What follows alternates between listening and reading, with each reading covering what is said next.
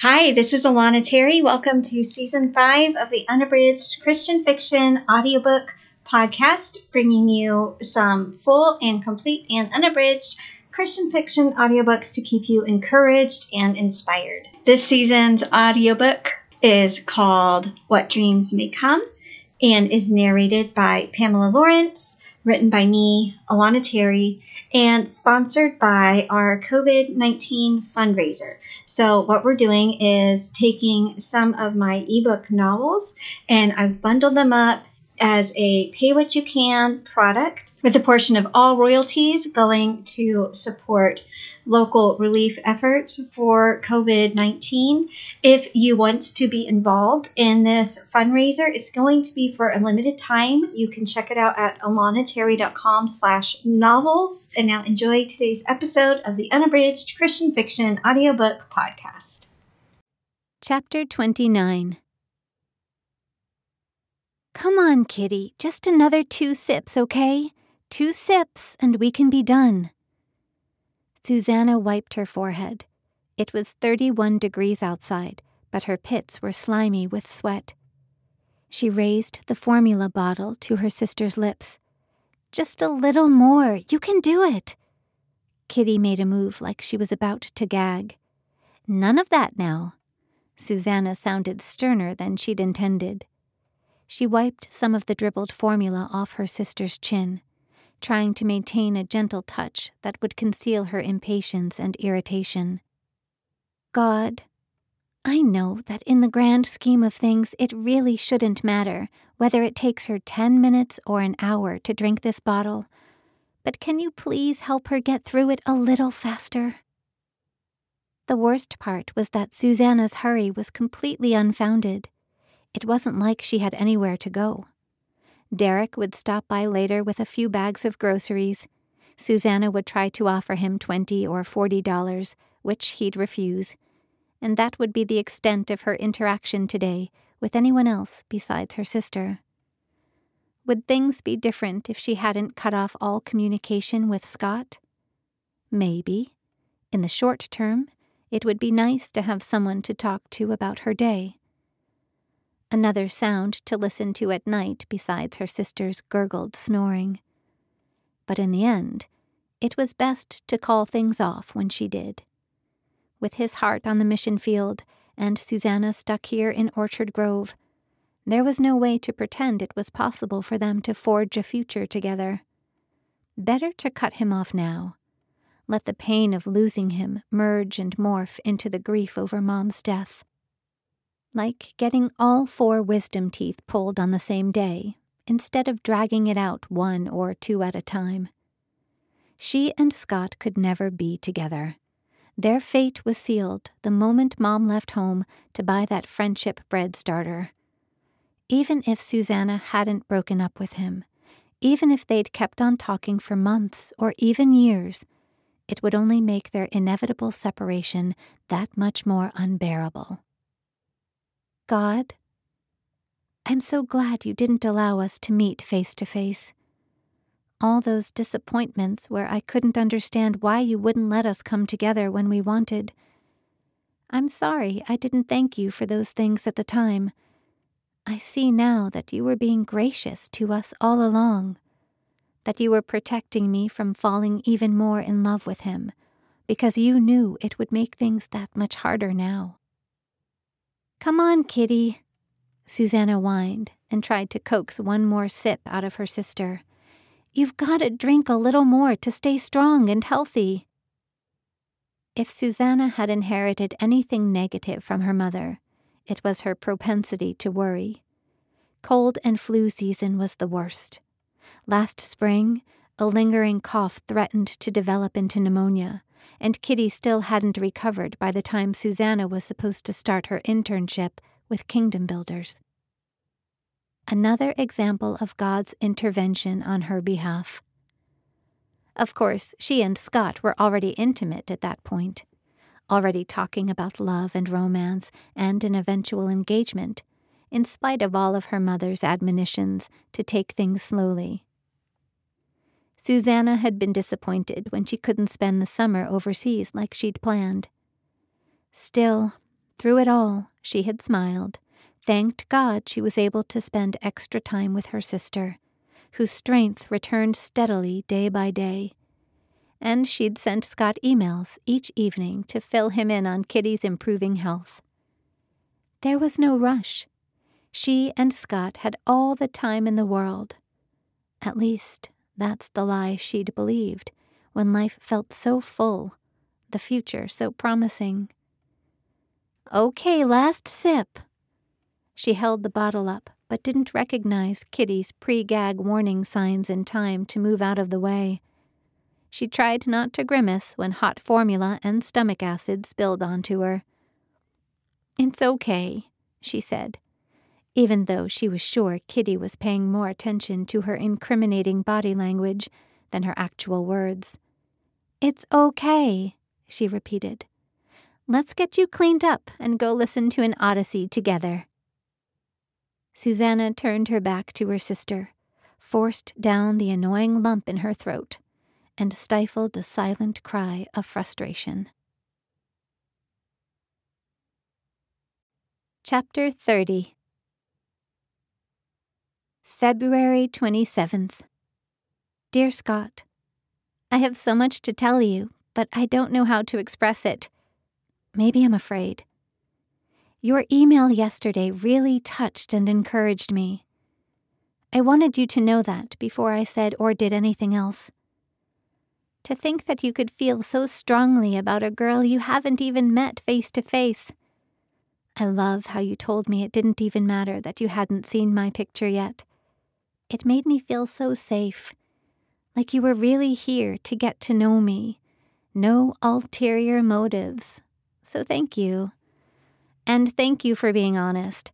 I'm sure it must have been scary writing all that and not knowing how I'd respond.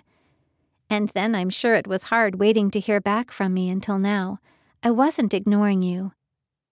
I just wanted to talk to my mom about it first, and she's been so busy with wedding plans, and Kitty's got the sniffles, which is probably nothing serious, but always makes Mom nervous. But I did finally find the right time to tell her about your email, so imagine my surprise when she said you'd actually called her. You could have told me that. She said that she was happy for me, like I knew she would be. But she still wants me to be careful.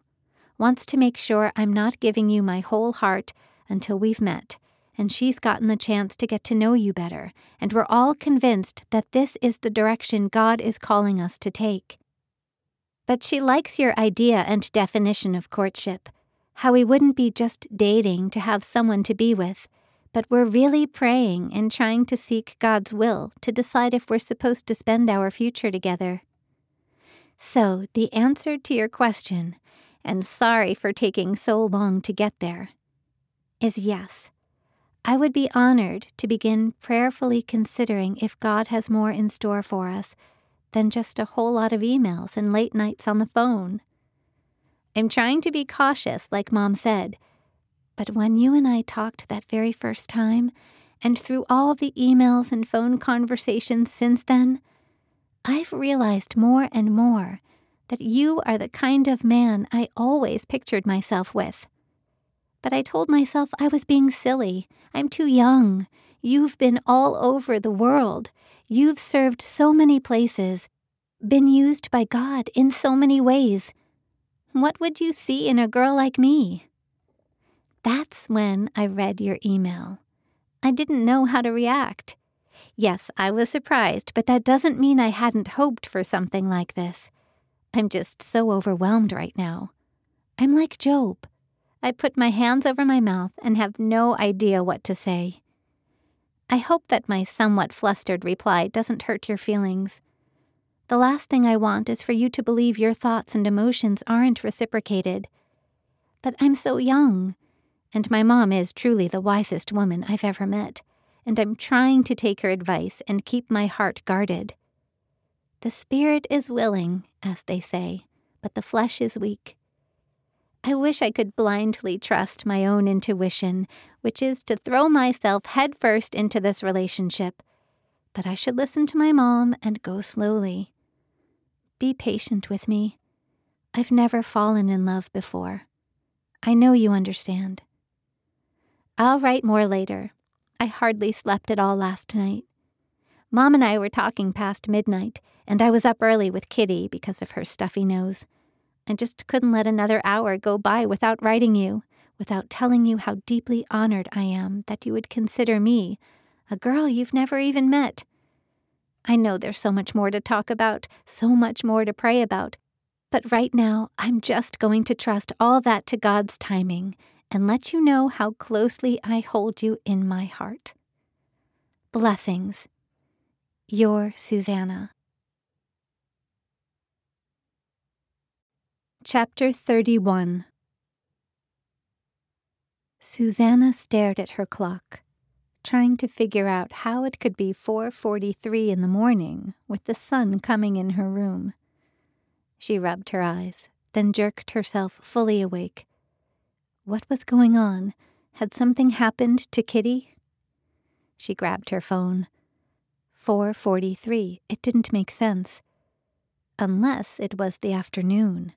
Had she fallen asleep while her sister napped? "Kitty," she called out, straining her ears for sounds of snoring. "You okay?" No response. Not that she expected much. She jumped out of bed, ignoring the dizzy spinning in her head and the groggy heaviness in her body. She plodded down the hall to Kitty's room. "You in there?" Kitty was on her side, her back facing the door. How long had Susanna been sleeping? Nearly 2 hours? How could she have gotten that exhausted in the first place? "Kitty?"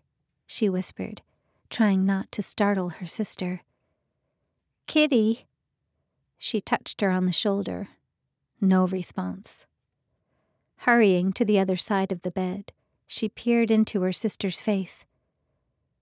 "Kitty!"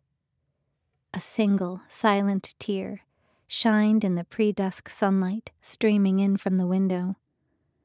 Susanna wiped it away instinctively.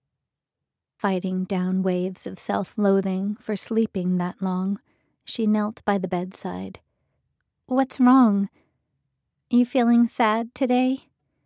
Did you think I'd gone out? I'm sorry. I just needed a quick rest. I wasn't trying to leave you all alone. Here, do you want me to switch the tape over for you? Are you ready for more Odyssey?"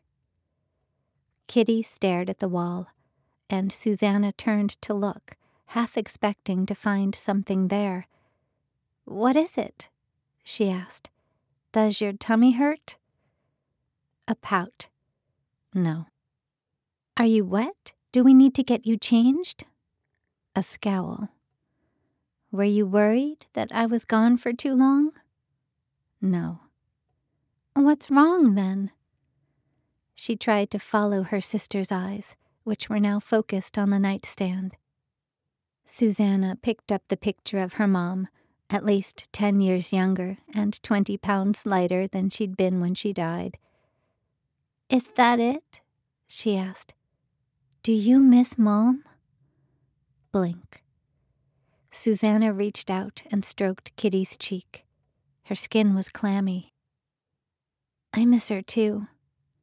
Most days, Susanna would force cheer into her voice and say something like, "But at least we can thank Jesus that one day we'll all be together again," or, "I'm glad that we have each other."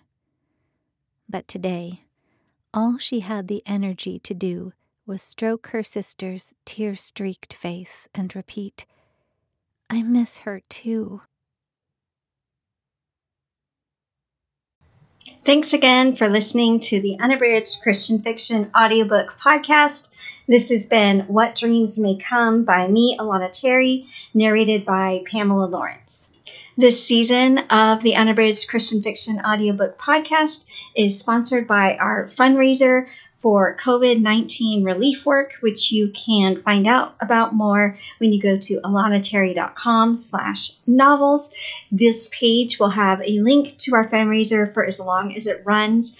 I hope and pray that you stay safe and healthy. I want to thank you again for listening, and we'll talk to you real soon.